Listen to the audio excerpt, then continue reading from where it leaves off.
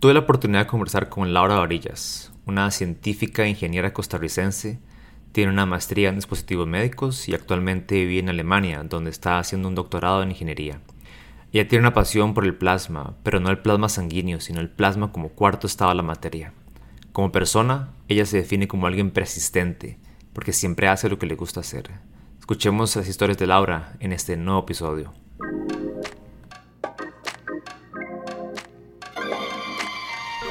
Bienvenidos al podcast Scoop Me Out.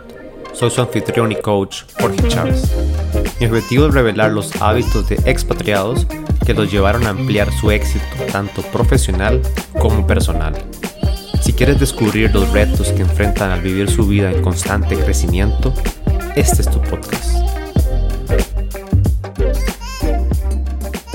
Sí, bueno, digamos, hablando más o menos como de ese camino profesional, salí del TEC, trabajé en industria médica un tiempo, bueno, una empresa grande de Costa Rica de dispositivos médicos, y después pasé a una empresa de semiconductores, que todos sabemos cuál es, yo creo, en Costa Rica, porque es muy grande.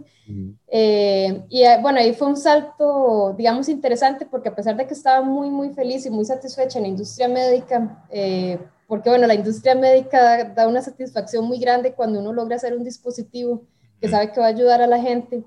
Pasé a la industria de semiconductores con la esperanza de que algún día va a poder trabajar con plasmas también, porque para hacer los chips se utilizan muchísimos procesos de plasma también. Entonces esa fue como la idea mía, me ofrecieron ese trabajo en esta empresa y yo dije, bueno, tal vez voy a poder trabajar con plasma, porque yo trabajé con plasma durante prácticamente toda la universidad. Desde que estaba en el segundo año del TEC ya estaba trabajando con plasmas. Entonces digamos que poco a poco fui desarrollando esa pasión, y obviamente muy inspirada en una figura científica costarricense, el doctor Franklin Chan Díaz, que bueno, yo creo que para muchísima gente, la gran mayoría de los que estudiamos algo relacionado a ciencias o ingeniería, bueno, STEM como tal, siempre era como esa ilusión de, ok, voy a trabajar con plasma, o bueno, puedo tal vez trabajar con Franklin Chan, o ese tipo de cosas. Sí, sí. Y yo creo que mucha gente tiene ese sentimiento al final. Entonces, bueno, sí, trabajé en industria médica, trabajé en industria de semiconductores, y después de eso, bueno, que esta empresa tuvo un periodo de un layoff de personal. Igual se me ofreció si quería quedarme ahí o si quería inclusive aplicar a Estados Unidos, digamos, con la misma empresa, pero fue en el momento en el que dije, me voy a arriesgar, y dije, voy a hacer plasma, ahora sí. Okay. Entonces ahí ocurrieron dos cosas. Una fue, apliqué a un doctorado en Space Plasmas en Noruega, esperando a ver si lo ganaba. Y mientras tanto salió un trabajo temporal en el TEC, en el mismo laboratorio donde había estado trabajando en plasmas. Era un trabajo de 6 meses, y yo hablé con el doctor Iván Vargas, que es el director del laboratorio, bueno, todavía en ese momento, y le dije, si me llaman para el doctorado me tengo que ir. Y él me dijo, no importa, igual aunque trabaje 2 meses aquí en el TEC nos va a ayudar mucho. Entonces entré al TEC, y esos, según yo, 3 meses que iba a trabajar se convirtieron en 3 años al final en el TEC. Duré al final 3 años. El doctorado la beca para el doctorado no la gané. Quedé dentro de los primeros, pero solo había un puesto y no la gané, pero en realidad estoy feliz porque, bueno, las cosas pasan por algo, yo creo. Sí, totalmente. Y sí, sí, entonces, bueno, me quedé ahí en el TEC, y mientras estuve en el TEC, porque como en esta transición de esta empresa donde fui dada de baja, digamos, y que yo dije, ahorita bueno, y me ofrecieron también si quería regresar a la industria médica en la misma empresa donde estuve anteriormente. Salí con buenas relaciones, que eso siempre es muy importante, salir bien y mantener buenas relaciones con la gente. Y me ofrecieron que si quería regresar, y le dije a mi ex jefe, yo le agradezco un montón por querer apoyarme, y di que usted sabe que yo trabajo y todo, pero esta vez me quiero arriesgar, y quiero hacer lo que yo quiero hacer en ese momento. Obviamente es una situación personal, digamos, que depende de en qué momento de la vida se encuentre uno. Bueno, yo en ese momento no tenía pareja, no tenía hijos, bueno, no tengo hijos todavía tampoco, pero digamos, no tenía como esas responsabilidades de que yo tenía que aterrizar otra vez en un trabajo rápido. sino que en ese momento dije, bueno, me voy a arriesgar y eso es lo que voy a hacer, y a partir de eso también es que sale esa espinita que tenía de crear alguna empresa. Y como estaba trabajando solamente medio tiempo en el TEC, bueno, y tuve la ventaja, obviamente, de que mis papás me apoyaron también, regresé a vivir con mis papás, porque, bueno, yo vivo en Entre Ríos, bueno, vivía, ahorita estoy en Entre Ríos, sí, pero vivo en Alemania, Ajá. y como me quedaba tan cerca del TEC, y pues, y antes estaba viviendo en Heredia, me vine para donde mis papás de nuevo, y me apoyaron mucho también, y bueno, hice eso de tratar de crear una empresa relacionada a un dispositivo médico. Fue una empresa que inscribimos legalmente y todo, tuve un socio, pero bueno, en resumen, esa empresa no prosperó porque era un dispositivo bastante, no, el dispositivo como tal no era, digamos, tan complicado, pero digamos la protección de la propiedad intelectual y posibles ventas, etcétera. Bueno, yo creo que para cualquiera que haya estado un poco en el mundo de los startups sabe que no es fácil, ¿verdad? Entonces, sí, esa fue, digamos, el primer intento serio de una empresa. Y bueno, ya he tenido otros dos también. ¿Y de dónde fue que salió esa espinita para crear una empresa? Hay gente que dice que los emprendedores se hacen y nacen. Al final yo, bueno, o hay gente que dice que o que solo nacen o que se pueden hacer. Yo soy de la idea de los dos, de que de los emprendedores nacen y se hacen, porque no todo el mundo quiere arriesgarse a hacer las cosas que tiene que hacer un emprendedor, o no todo el Ujú. mundo quiere sacrificarse de esa manera. Yo, bueno, y al día de hoy lo quiero hacer también, quiero crear otra empresa y es parte de mis planes a futuro. Eh, yo siento que si uno quiere realmente ayudar, digamos, si yo como científica, si yo realmente quiero aportar con mi conocimiento, con lo que yo estoy resolviendo, con el conocimiento nuevo que estoy generando, si quiero aportar al mundo, yo tengo que transferir ese conocimiento del laboratorio, lo tengo que llevar a la sociedad. Ajá. Esa siempre ha sido mi idea. Y yo creo que, o sea, con ese tipo de cosas siempre ha estado como eso, inclusive antes, digamos, ya de ser más formalmente científica, porque bueno, sí, al día de hoy sí puedo decir que ya soy científica, pero siempre era como eso de querer hacer algo. Inclusive me acuerdo de que cuando estaba chiquilla una vez, bueno, no, eso que uno se pone a hacer pulseras y que vende y no sé qué. Entonces ese tipo de cosillas que tal vez son pequeñas, a veces pueden ser significativas como en ese espíritu emprendedor. Entonces, digamos, una vez que tuve un poco más de tiempo libre, que tenía ciertos fondos, y dije, bueno, vamos a intentarlo. Ahí dije, ¿por qué no? Y comencé a meterme un poco más, bueno, a escuchar podcasts de emprendimiento. Sí. También entré a un programa de emprendimiento del Founder Institute, que es Founder. de Silicon Valley, ajá, que, bueno, fue la primera generación en Costa Rica. Yo estuve en esa primera también. Ajá. Y bueno, todo ese mundo de los startups me gusta, la verdad es que me gusta un Ujú. montón y por eso también quiero hacerlo en algún momento, bueno, probablemente allá en Alemania. Ujú. Entonces sí, esa espinita había estado por ahí, y bueno, Mm. he tratado de hacerlo, lo he Sí, intentado. sí, qué bien, sí, se nota. No, y la otra pregunta que te iba a preguntar era que cuando vi tu TEDx, el video que hiciste en Costa Rica, al inicio mencionas que como que uno a veces sabe a lo que se va a dedicar, ¿verdad? Y vos Ujú. dijiste que era ser científica, ¿verdad? Esa parte de investigación y todo lo que dijiste ahora de empezar a averiguar qué es lo que pasa adentro, ¿verdad? Qué está sucediendo y esa curiosidad. ¿Cómo fue que se generó esa espinita de científica? Yo creo que es como decía al principio, desde que yo estaba chiquilla, es siempre como esas preguntas que uno se hace de por qué pasan estas cosas y por qué esto es así, por qué esto se ilumina, por qué esto cambia de color, por qué aquí hay más calor que en este otro lado, etcétera.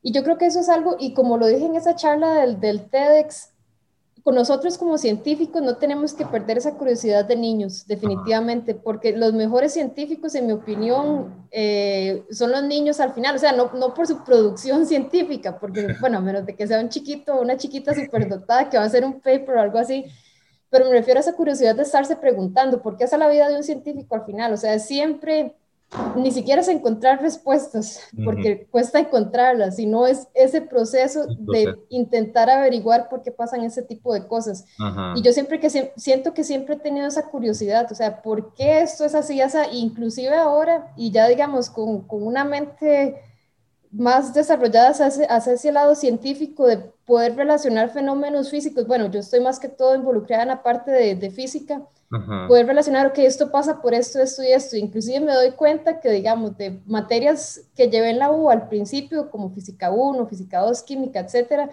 que se me están volviendo no sé, las conexiones del cerebro se han vuelto a activar para poder realmente dilucidar por qué pasan cierto tipo de cosas, o que me acuerdo, mira, esto es por tal fenómeno, etcétera. Sí. Entonces uno siempre tiene como esa curiosidad, y yo creo que sí, desde que uno está pequeño, de alguna u otra forma, hay una inclinación hacia ciertas vocaciones. Ok, ok, sí, está muy bueno.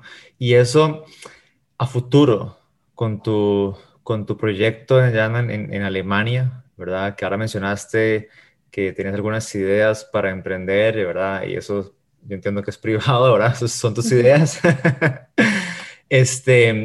¿Nos puedes comentar un poco cuál es, tal vez, alrededor de qué tema? O sea, yo sé que es plasma, pero alrededor de qué estás queriendo desarrollar esto.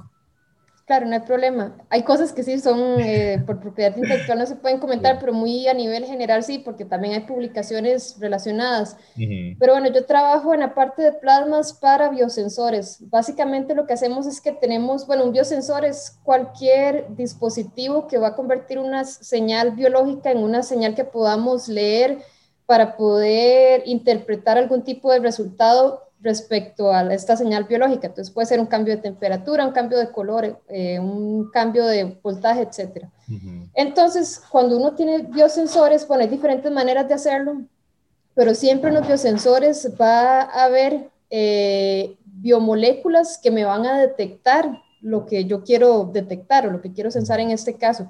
Las biomoléculas hay que pegarlas de alguna u otra forma al sustrato o digamos al cuerpo del biosensor.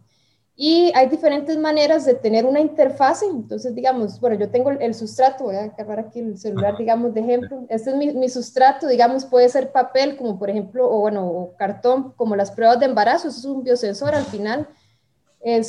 O las pruebas de azúcar también es un biosensor, pero bueno, yo tengo un sustrato y yo ocupo que las biomoléculas que voy a pegar ahí, que estén pegadas primero al sustrato, porque si yo tengo Sí. una prueba de orina o de sangre, etcétera, y cuando pasa el flujo me lavan las biomoléculas o bueno, sí, las biomoléculas que me van a detectar lo otro, y pues al final no voy a tener nada en el sustrato y no puedo leer absolutamente nada, ¿verdad? Entonces, esa interfase entre las biomoléculas y el sustrato se puede hacer de diferentes formas y una de esas es con plasma. ¿Por qué? Porque el plasma lo que hace es modificar, bueno, dentro de muchas cosas, lo que hace es modificar las superficies. Entonces, me genera grupos reactivos, grupos químicos, que son, digamos, como ganchitos, donde yo voy a poder pegar esas biomoléculas al final. Ujú. Entonces, yo estoy trabajando en esa interfaz que me permite tener un recubrimiento, porque son recubrimientos estables, donde yo pueda poner ahí cualquier tipo, bueno, idealmente, Ujú. cualquier tipo de biomolécula para idealmente detectar cualquier tipo de cosa que se quiera detectar, ¿verdad? Sí. Sí. Entonces, en lo que yo estoy trabajando propiamente es, bueno, ya hemos demostrado que esto se puede hacer, hay otros grupos de investigación que también lo han demostrado. Nosotros tenemos una metodología bastante diferente y particular, que es un proceso muchísimo más rápido, que por ejemplo en lugar de los procesos tradicionales de hacer un biosensor o estos recubrimientos, en lugar de durar de 1 a 3 días, nosotros duramos 30 segundos Ajá. haciendo este recubrimiento. Sí.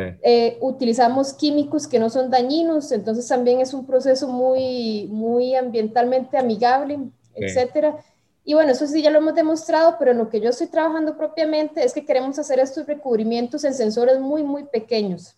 No sé si has escuchado de la parte de microfluídica, microfluidics. Ujú. Macro. Ajá. Ajá, que básicamente lo que yo tengo, por ejemplo, es un chip y yo le pongo una muestra de sangre y esa muestra de sangre, bueno, por capilaridad viaja el líquido en diferentes canales y así yo puedo detectar diferentes tipos de cosas. Sí. Estos canales que tienen los biochips son muy, muy pequeños. Estamos hablando de que son de más o menos 200, menos de 200 micrómetros.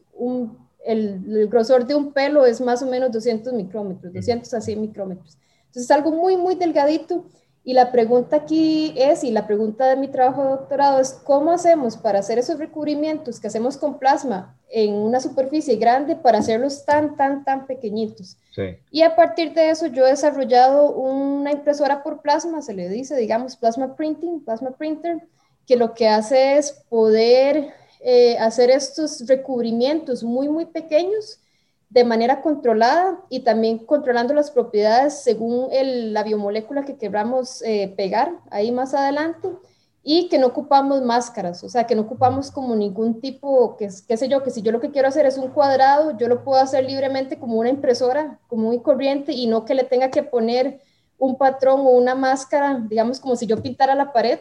Si yo quiero hacer un cuadro, lo puedo hacer o a mano, así, a mano alzada, o puedo poner un patrón y paso, digamos, la brocha. Claro. Entonces es relacionado a eso. Y la idea con la empresa, pues porque es una tecnología bastante nueva y de momento, según lo que hemos averiguado, estamos a la vanguardia en esto. La idea es poder generar ese servicio y también las plasma printers que las empresas puedan utilizar. Entonces, por ahí anda la idea. Qué interesante, qué interesante. Espero haber explicado bien. No, y lo que te iba a preguntar era que, digamos, me llamó mucho la atención esto de que los científicos no buscan respuestas, sino que lo que están haciendo es durante el proceso. ¿Qué pasa si durante tu doctorado esto no es un éxito, bajo tus definiciones de éxito, ¿verdad? Ajá. ¿Cómo lo manejan? ¿Qué Eh, pasa? bueno, digamos, cuando dice esa parte que no es, sí buscamos las respuestas, que las encontremos es otra cosa. Eso es lo primero que hay que Ajá, aclarar. O sea, sí las ajá. buscamos, es lo que Entiendo, siempre tratamos de hacer y cualquier científico va a tratar de hacer. Que Ujú, encontremos la respuesta adecuada y ujú, científicamente o estadísticamente válida es otra cosa. ujú. Pero como científicos, y esto es una cuestión que a veces cuesta mucho para estudiantes de doctorado que nunca han trabajado en investigación, yo es que tuve la dicha de trabajar antes en investigación, entonces ya sé un poco cómo funciona el asunto. Sí. Pero el 90%, bueno, 90, digamos, el 70% de las veces las cosas van a salir mal. Ajá. ¿Por qué? Porque nosotros estamos haciendo cosas nuevas. Nosotros, los científicos, estamos haciendo cosas que no se han intentado antes por lo general, o estamos probando metodologías que no se han intentado antes. Entonces, Ujú. de hecho, este proyecto en el que yo estoy trabajando ahorita, mi primer año de doctorado, fue prácticamente perdido, por decirlo así, porque teníamos otra tecnología que pensábamos que iba a servir para lo que nosotros ocupábamos Ajá, y al final no funcionó. ajá, Y por eso es que yo estoy desarrollando esto ahorita. sí. No porque ese era mi proyecto de doctorado, sino porque no encontramos una respuesta de cómo hacerlo y al final me tocó a mí hacerlo. Entonces, esta resiliencia que tenemos que tener los científicos es sumamente importante, es una característica muy importante de alguien que se quiere involucrar en ciencia y tecnología. Ujú, ujú. Es importante saber que la mayoría del tiempo las cosas pueden salir mal, pero es ese proceso el que nos permite más adelante desarrollar otras cosas. Porque Sí. si nosotros, si a la primera vez que no funciona nos echamos a morir y Ajá. lo dejamos de lado, así pues no se podrían hacer muchas cosas. Igual, digamos, ahora con todo esto de la pandemia, que la gente a veces se pregunta, pero ¿por qué los científicos cambian de parecer? ¿Por qué esto?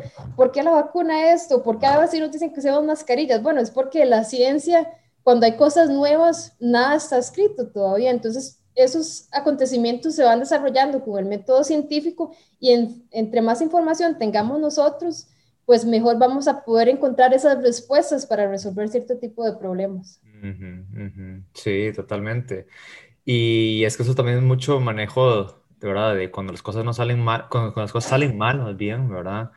Y casi uno al respecto, ¿verdad? Como vos decís, me he hecho morir, o bueno, aquí busco una Ujú. solución, ¿verdad? Y más bien, ese año, te pareciera que más bien fue como todo un año para darse cuenta, que esa no es la forma de hacerlo, Sí, ¿verdad? Si no, vamos a sí. darle vuelta a esto y aquí voy, y aquí estás con tu nuevo proyecto, ¿verdad? Exacto, sí, al principio la verdad es que fue frustrante porque, bueno, el instituto también había pagado bastante dinero por esta máquina que se Ajá. suponía que iba a ser como un plasma printer, bueno, pero al final no funcionó, no nos dieron lo que la empresa prometió y pues no hay mal que por bien no venga, como dicen, porque a partir de que yo he tenido que hacer todo este desarrollo, estamos a las puertas de una posible patente, estamos a las puertas de una posible empresa y que al final me ha ido muy bien en el instituto también, o sea, porque inclusive el director del instituto se enteró de qué era lo que estaba pasando, pues Sí. porque porque el equipo no funcionó como era y él se tuvo que involucrar un poco más y al final ha estado muy satisfecho con todo el trabajo que yo he estado desarrollando en conjunto con mis compañeros y compañeras. Ujú, ujú, Pues salió bien al final. Inclusive al día de hoy yo estoy feliz. ujú. Digamos, sí, fue doloroso, ha sido difícil. Igual ha pasado en otros proyectos también. Igual si usted ve, por ejemplo, algunas charlas de científicos, premios Nobel, es una característica en común, es esta cuestión del fracaso. Es Ajá. algo que lamentablemente en la sociedad todavía no estamos tan acostumbrados, especialmente en la sociedad costarricense, de que si fracasamos ya se ve como el último paso y ya nos echamos a morir y ya no hacemos nada más. Y eso no está bien al final. Y eso también está muy relacionado con la cultura de los startups, porque Ujú, sabemos que el 90% de los startups va a fallar. ujú, Entonces, esta cuestión del fracaso es algo que realmente tenemos que tomar como un aprendizaje. Eso es lo más importante al final. Y a nivel científico sirve mucho para poder entonces mejorar los proyectos o saber qué vamos a hacer diferente. Entonces, sí hay que tener cierto estómago para eso, diría yo, digamos, de tal vez llevarse colerones o chichones o algo así, porque algo no salió bien, porque uno corrió un set de experimentos y falló una cosa mínima, pero ya eso cambia por completo los datos y hay que volver a repetir todo, o sea, ujú. meses tal vez desde trabajo. Ese tipo de cosas hay que estar conscientes de eso también. Y a estudiantes de pregrado, bueno, de posgrado que me han preguntado, bueno, recomendaciones por doctorado, etcétera, siempre les digo, estén conscientes de que esto no es fácil, no porque, no sé, porque involucre académicamente algo fuera de lo normal. Yo no me considero una persona sumamente inteligente en matemáticas o física, o sea, no es eso, pero yo soy una persona muy persistente, Ujú, una persistente. persona muy resiliente al final. Entonces, tiene que ser mucho eso, como estar acostumbrado a que las cosas son desconocidas, a que no sabemos cuál va a ser el resultado. A veces pensamos que tenemos un buen resultado y bueno, después no fue así. Entonces, sí es importante estar consciente de ese tipo de cosas. Ujú, ujú. Y me parece muy curioso, digamos, esto, que al inicio de tu vida, que estás muy metida con esto de la medicina, ¿verdad? Querer estudiar medicina, pero no eran las personas como tal, sino que eran las máquinas. Y al Mm, final de cuentas, pues sí hubo algo relacionado con las personas, ¿verdad? Y más bien como emprendedora, me imagino que has tenido que estar involucrada de hablar con la gente, hacer conexiones y demás. Entonces, qué era eso en ese momento de tu vida antes, verdad? Que era, ok, no es que yo quiera arreglar los problemas, las enfermedades que tienen las personas, sino que era, o sea, qué es lo que te genera la persona como tal, el ser humano como tal en ese momento que decías, no, eso no es el camino que yo quiero irme, ujú. ¿verdad? No era por las personas como tal, porque a mí igual me gusta mucho trabajar con personas, digamos, el Ujú. hecho de dar charlas, de hablar con gente de colegio, de escuela, de Ajá, universidad, a mí eso me encanta. Entonces, ajá, no son las personas como tal, sino lo que yo me di cuenta en el momento era que si yo tuviera que darle una noticia a unos familiares de un paciente, de que el paciente se murió o algo así, o sea, ok, yo con eso para mí eso era lo complicado, digamos, o ver el dolor de una persona sin sí, saber cómo se podía resolver eso, inclusive, digamos, si fuera el caso de un pediatra, un bebé que no habla, o mm, sea, uno se ve el dolor, eso es con eso con lo que yo me di cuenta que la verdad no podía lidiar, o sea, es complicado, es como esa parte de la empatía que yo siento que los doctores médicos tienen que superar porque ellos no son robots al final, pero ellos tienen que poner la mejor cara por los pacientes y bueno, lo hemos visto ahorita con la emergencia del COVID, ¿verdad? claro. ¿Cuántos doctores y enfermeras o personas que trabajan en los hospitales están tan desgastados y ha sido tan difícil para ellos ver a gente morir porque no hay suficiente equipo, porque no hay suficiente personal y ese tipo de cosas, yo me di cuenta de que no. O sea, yo sé que con las máquinas, si está ahí mala o lo que sea, la trato de reparar, pero no va a llorar, no va a sufrir. O sea, es como ese tipo de cosas. No sé si me Ujú, explico. claro, claro, claro, totalmente. Y bueno, para ir cerrando, a una persona joven, a un niño o una niña, ¿qué recomendaciones o qué le dirías si tuvieras esa espinita, ¿verdad? De todo esto de STEM.